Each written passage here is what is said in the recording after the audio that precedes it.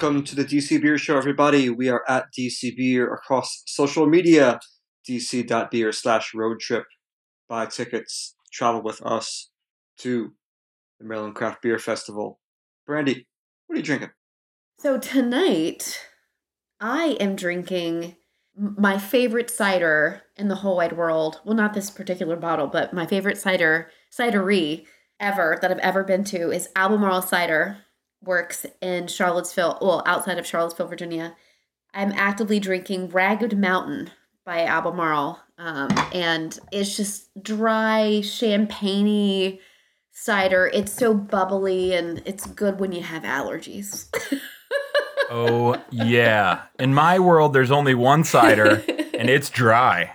Oh, it's But so I don't good. want to. I don't want to yuck anybody's yum. Brandy, I am so jealous. I'm coming to you tomorrow to pick up my Albemarle cider share. You put in an order with me, and I appreciate that, and I'm sure they do as well. The founding four. So yeah, you're gonna come get your cider, and I'm jazzed about it because I not only get to give you delicious cider, but B, I get to see Mike Stein in the flesh. Yes.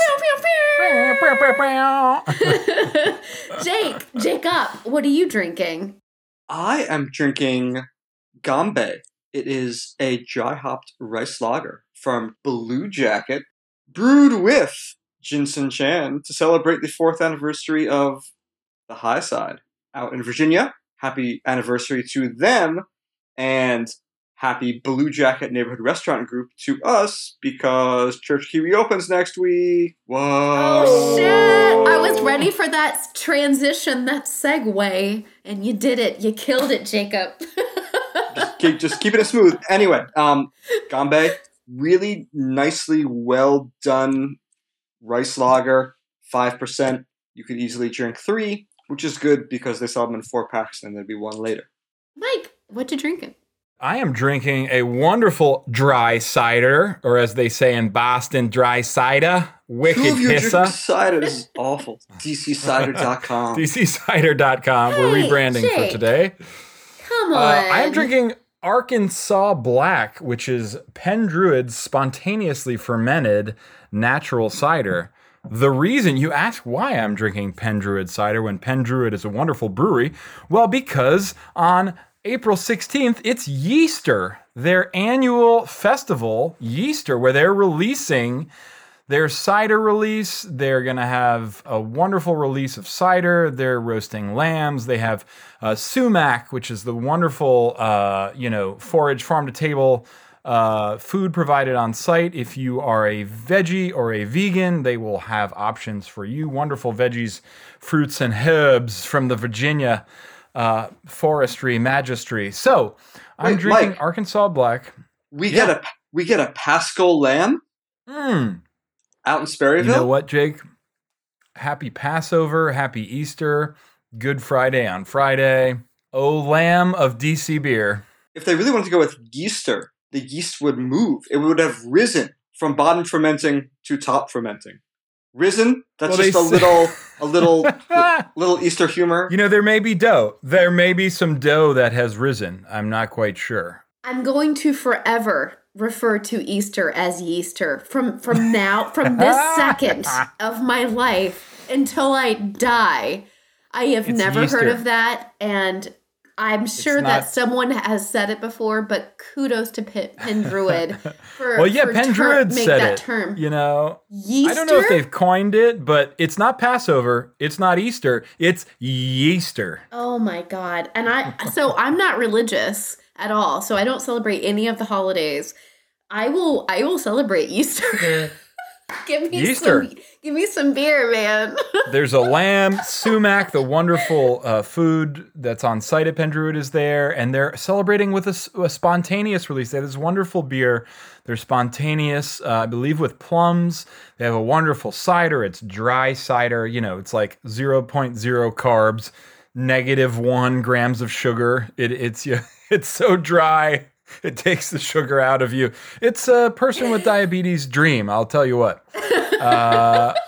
High protein, low carb. It's a wonderful Easter. Yeah, so tune in. We're going to take it away now with Jennings Carney of Penn Druid beer, and cider. Hey, DC Beer fans, I am here with Jennings Carney. Jennings is the co-owner and brewer at Pendruid Fermentation, and coming up, he has Yeaster, which is their annual celebration on April 16th. Jennings, welcome to the DC Beer Show. Mike, it is a pleasure and an honor to be here with you tonight, my friend. Thank you for joining us. So, a little bit about Jennings. You are the only brewer I know that has a wood-fired kettle. You are really have a unique brew house in Pendruid. Full disclosure, my beverage research firm, Lost Loggers, has made some porter with you. We called our porter Colonial Panic, a wonderful first molasses and then Virginia honey porter. But I have to say, you have one of the most unique brew houses and brewing setups. Tell the DC Beer audience a little bit about your brewery, where you are, and what kind of beer you make. Well, before I do that, we did do one of the panics with sorghum molasses. Ah, you're right. So You're right. it was molasses, sorghum molasses, and honey. But anyway, okay, so I digress. But yeah, so the question, where are we? We are in Sperryville, Virginia, which is in Rappahannock County, at the base of the Shenandoah National Park. It is where my brothers and I are from originally, and it was a great place to grow up, a great place to leave when I didn't know how awesome it was, and a great place to come back to. Yeah, it's a really wonderful and magical place. That's a great overview, and I can really share that in my time brewing with you. It's just a once in a lifetime opportunity for me to come out there and make beer with you. It's so gorgeous. We're sort of, you're not all the way up on the mountain, but yeah, the mountains are not far from you, and you have your own water, sort of well water on site. You use your own yeast. I remember when Pendruid was just first starting, I was like, "Oh, what yeast are we going to use?" And you were like, "Flour," and I was like, "Flour, like dried flour?" And you're like, "No, we cultivated this yeast from a flower on our site." Tell us a little bit about your Yeaster, this festival that's coming up on the 16th.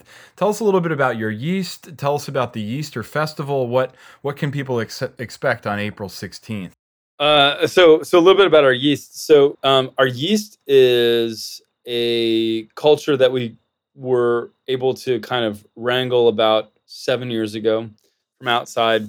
It was from originally, well, I guess the final vial that we took was from a flower, but we had about 50 samples, and after fermenting a bunch of different things and winnowing them down and getting to a spot, we realized that we went from 50 to, I think it was like 10, and from 10 we went down to 3, and from 3 we realized like, oh, these are all really great, but then we realized that the one from the flower that we took was specifically really amazing, and when I say amazing, I should preface it by saying it was like highly aggressive. So it was fermenting at a very cold temperature. I would say like in the high 40s, low 50s, which I would say is like at that point, it's not a lager yeast, but that's, you're getting into like weird lager temperatures.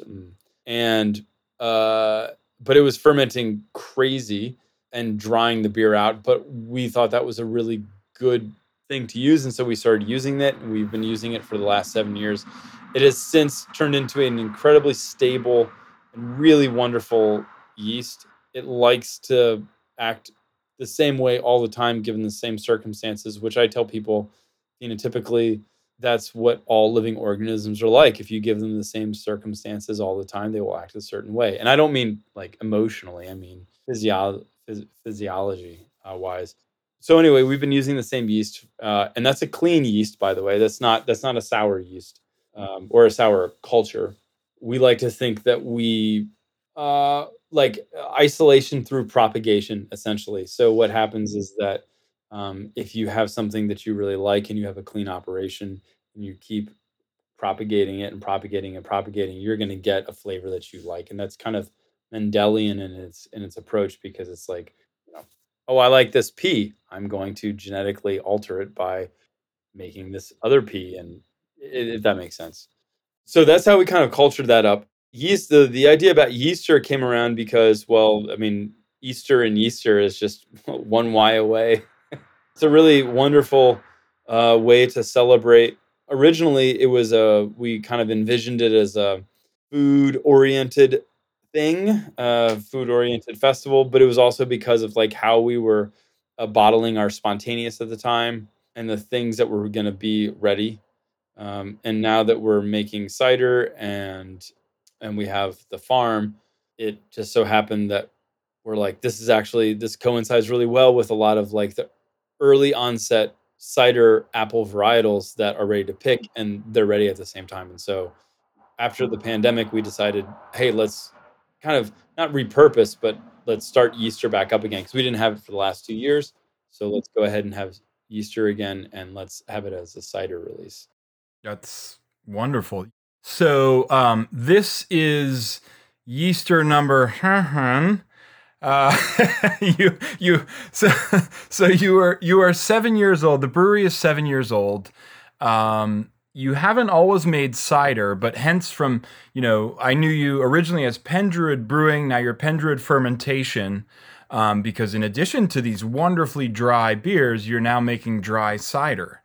Tell us a little bit about that sort of growth. Yeaster, I want to be clear. So April 16th, Yeaster, this is stealing from your post, many roasted lambs, cider release, beautiful weather, save this date. And then you have tagged Sumac and these other wonderful people, Mike Peterson and Hopkins Ordinary and Samantha Joe. Tell us a little bit about the crew and the evolution from Pendruid Brewing to Pendruid Fermentation, and what folks can expect with Yeaster 2022. Yeah, it's a good question. So in the old Yeasters, I was involved with a lot of the food. I was not the main force behind the food, so I can't take credit for that.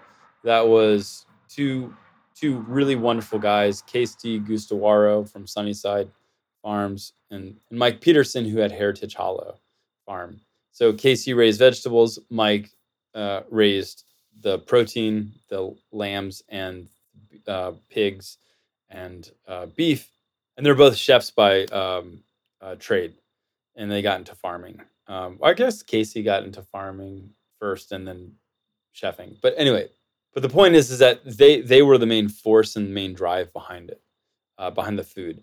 Now Yeaster we're doing it, but we have Sumac, which is the food component that is on the farm, and that's run by our really good friend Dan Gleason, who is an amazing chef. He used to work at the Inn at Little Washington, which has 5 diamonds from Relais Chateau. It also has 3 Michelin stars. I mean, it's just kind of like an insane restaurant. Dan comes from that background, but he has a food truck. So it is a mobile food truck, and it's a wood-fired and all local stuff. And really amazing. And so he is taking care of all the food, and Mike and Casey are coming back to help with that. Samantha Joe. Sam is our employee of the month, employee of the year, employee of the decade. She is our only employee, but that's just a minor detail. Yeah, she's an amazing human being and really awesome. And I think it's going to be a really awesome, really good time. And the food's going to be really amazing. I've never not had a wonderful time at your brewery, at your fermentory. So I know, I kind of know what to expect in regards. And while I can't credit you for raising lamb, bringing the lamb to slaughter, I can say not yet. I can say that the pairing of food and beer, or food and cider, is really remarkable in our neck of the woods, just a short drive from DC.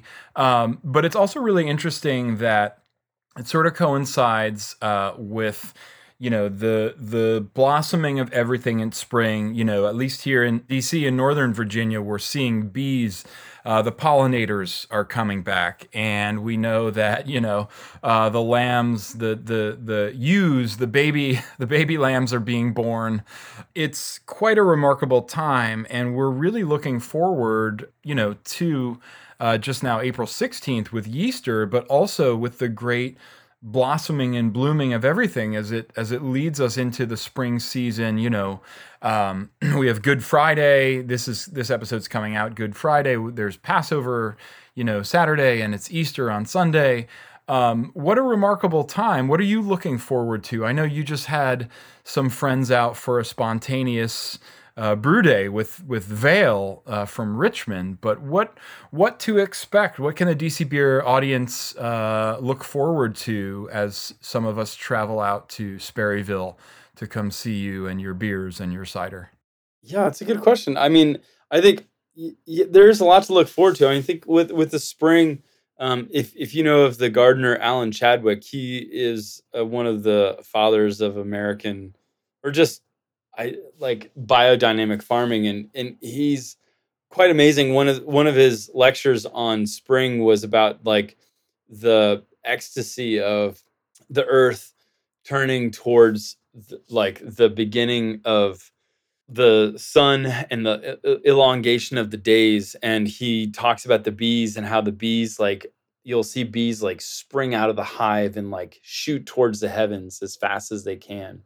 And they're looking for the honey, they're looking for the flowers. And it's just this kind of this amazing time of complete and utter opportunity. And that's one of the wonderful things about spring. It's a really wonderful time, just to build off of what you were saying. For people to come out, and what we're doing, it's a good question, because we're constantly, we're so seasonal, and the seasons also just kind of build off of each other. And so it's the stuff that I'm releasing sometimes, I think this is maybe a longer conversation, but I think Americans tend to think it's October, so we're going to have pumpkin beer. That's a really bad right. example. No, it's a good example, but August, the pumpkin beer starts hitting the draft and shelves in August. So yeah. Okay, well let's talk about raspberries for a second. Okay. Or cherries or any fruit that you would put on beer, for instance, right? It's going to take a hot minute, maybe. Well, raspberries only take about 3 weeks to put on the beer, but it's going to take so for our traditional spontaneous, it's going to take anywhere from 6 months to 13 months, 15 months sometimes. So you're talking about beer, the contact with fruit, let's say raspberries and beer. Yeah. So sometimes it's really short. So it's what can they expect? Well, I don't know. I mean, it depends on what's ready. What we do have is we have a really wonderful spontaneous that we put on Vidal Blanc that we got in October of 2020. And we fermented the juice with the spontaneous, and then it sat in barrels, and it sat in bottles. I think it sat in bottles for 9 months or more. And it's finally being released, and we've been releasing it. We had the first batch. I had 2 batches that are released. I finished with the first batch, and we're sitting on the second batch. But it's interesting because it's people come in and they go oh wow, is this, when did you get these grapes? I'm like 2 years ago. Yeah. Right.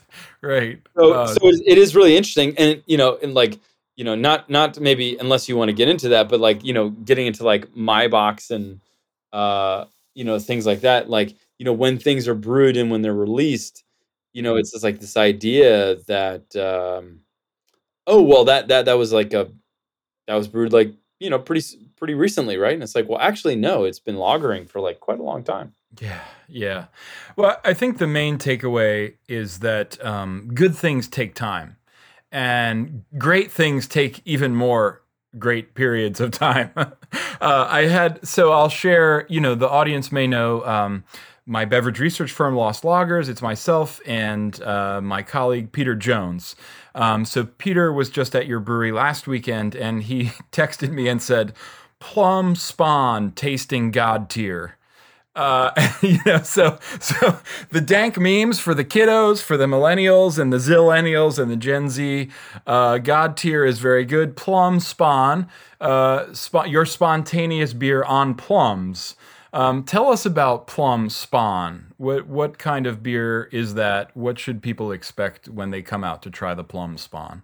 So the Plum Spontaneous, so that was a total product of the pandemic, which was a happy product, fortunately. And the reason why is because it was a 2 and a 4 year blend. So we had a 24-month spontaneous, and then we had a 4 year, so a 48 month, right? Yeah, 48 month. And we didn't have, because of lockdown, we didn't have like a whole vintage of spontaneous because we just had to stop and had to do a bunch of stuff. And anyway, long story short, we were like, okay, we can't do a 1, 2, and 3 year like goose blend. So what are we going to do? And I was like, well, when we were moving the brewery, I was like, holy cow, here's a 2 year. Well, we had the 2 year and we had plenty of it. And it was like, oh, here's a 4 year. And I had actually like theoretically lost that barrel. I mean, I kept on the oldest barrel, but there was an additional one. Anyway, so we're like, oh, this is great. Let's blend that. And it was tasting amazing. So we blended those together, and we had enough where we thought, well, we can put this on, like we can do like a goose blend, but then people would be like, well, it's not a 1, 2, and 3. And I was like, well, right, it's not a 1, 2, and 3, but it's a 2 and a 4. Well, let's just put it on fruit. So we put it on plums, cherries, and raspberries, and we had 3 different beers. And so we still have cherries that we haven't put on draft yet. The raspberries has since gone. Raspberries are always like really fast. Cherries take a lot longer. Plums are, the thing about plums is like I think that like with spontaneous, or at least with our spontaneous, I'm really, really happy with plums. They are just an incredible fruit. The skin is amazing. It has so much tannin. It has so much structure. The fruit itself, if you get like a really high acid fruit, like it's really, really nice. And I just think it makes like a really wonderful beer, especially if you're putting it onto, what I really like doing right now is finding barrels that have a really nice, awesome high sulfur content, and then putting that on the fruit, and then letting it just kind of do its thing. And so I'm really happy with that. Yeah, I have to say, as a diabetic, or when I was a diabetic, now I'm a person with diabetes, a PWD. I love the dryness of your beers, your sort of farmhousey beers, your spontaneous beers, and the ciders as well. I was joking with Brandy and Jake, like, as a person with diabetes, it's like 0 carb, 0 grams of sugar. It's like -1 grams of sugar in the cider. I have to remember to eat, to have some lamb or some protein, some avocado for all my vegan friends. Like, it's wonderful product because it is so dry, and it's just as the sort of farmhouse beer, the dry cider, the farmhouse cider methodology goes. It's just beautifully dry. It makes you want to drink more of it, and it's just absolutely wonderful. I highly encourage everybody, all of our DC Beer listeners, to check out Penn Druid. Well, Jennings, we appreciate you. Thank you so much for stopping in. We have Church Key reopening. We hope to see some of your beers there, as well as other spots throughout the district. So thank you so much for plying us with your goods. We greatly enjoy the wares, and looking forward to Yeaster. Thanks, Mike. Thanks for having me on, man. It's been a real pleasure. And yeah, as always, it's been awesome talking to you. Thank you, Mike. Thank you, Jennings. Thank you, Brothers Carney. And thank you, Penn Druid. The next bit of news that broke was that Silver Branch and Old Ox, out of both Ashburn and Middleburg, closer to Sperryville, where Penn Druid is, are merging. Wow. That's kind of weird. Is it though? I mean, it's at least to me, it is not an intuitive match, although when I read the logic behind it, it does make sense in that Silver Branch self-distros and would like access to the Virginia market and Old Ox's distribution network. And as on-premise consumption for breweries becomes more important, Old Ox would like the expertise that Brett Robinson, that Christian, that Aaron, that Chris et al. Have in running let's be real, Silver Branch is like an on-premise juggernaut. Like they're right there in downtown Silver Spring. They've got this cool beer garden. And obviously they're maxed out on space because you can't add more fermenters to what's essentially a downtown Silver Spring office building. And so on that level, yeah, I think it makes a lot of sense. Jake, I will say, dropped the article because we found out at Love Thy Beer, which we'll get back to in a second. I want to recap, but I will say that at Love Thy Beer, Brett and Aaron was like, yep, we got news on Monday. And so we already knew what it was. So Jake was ready with that article drop. He was like, 10:08, boom. So yeah, but well done, Jake, with your article. It was a well-written article, and everybody else was up to speed about it as well. And is exciting, and I'm happy for them. I used to go to Old Ox all the time, especially when I lived back out there.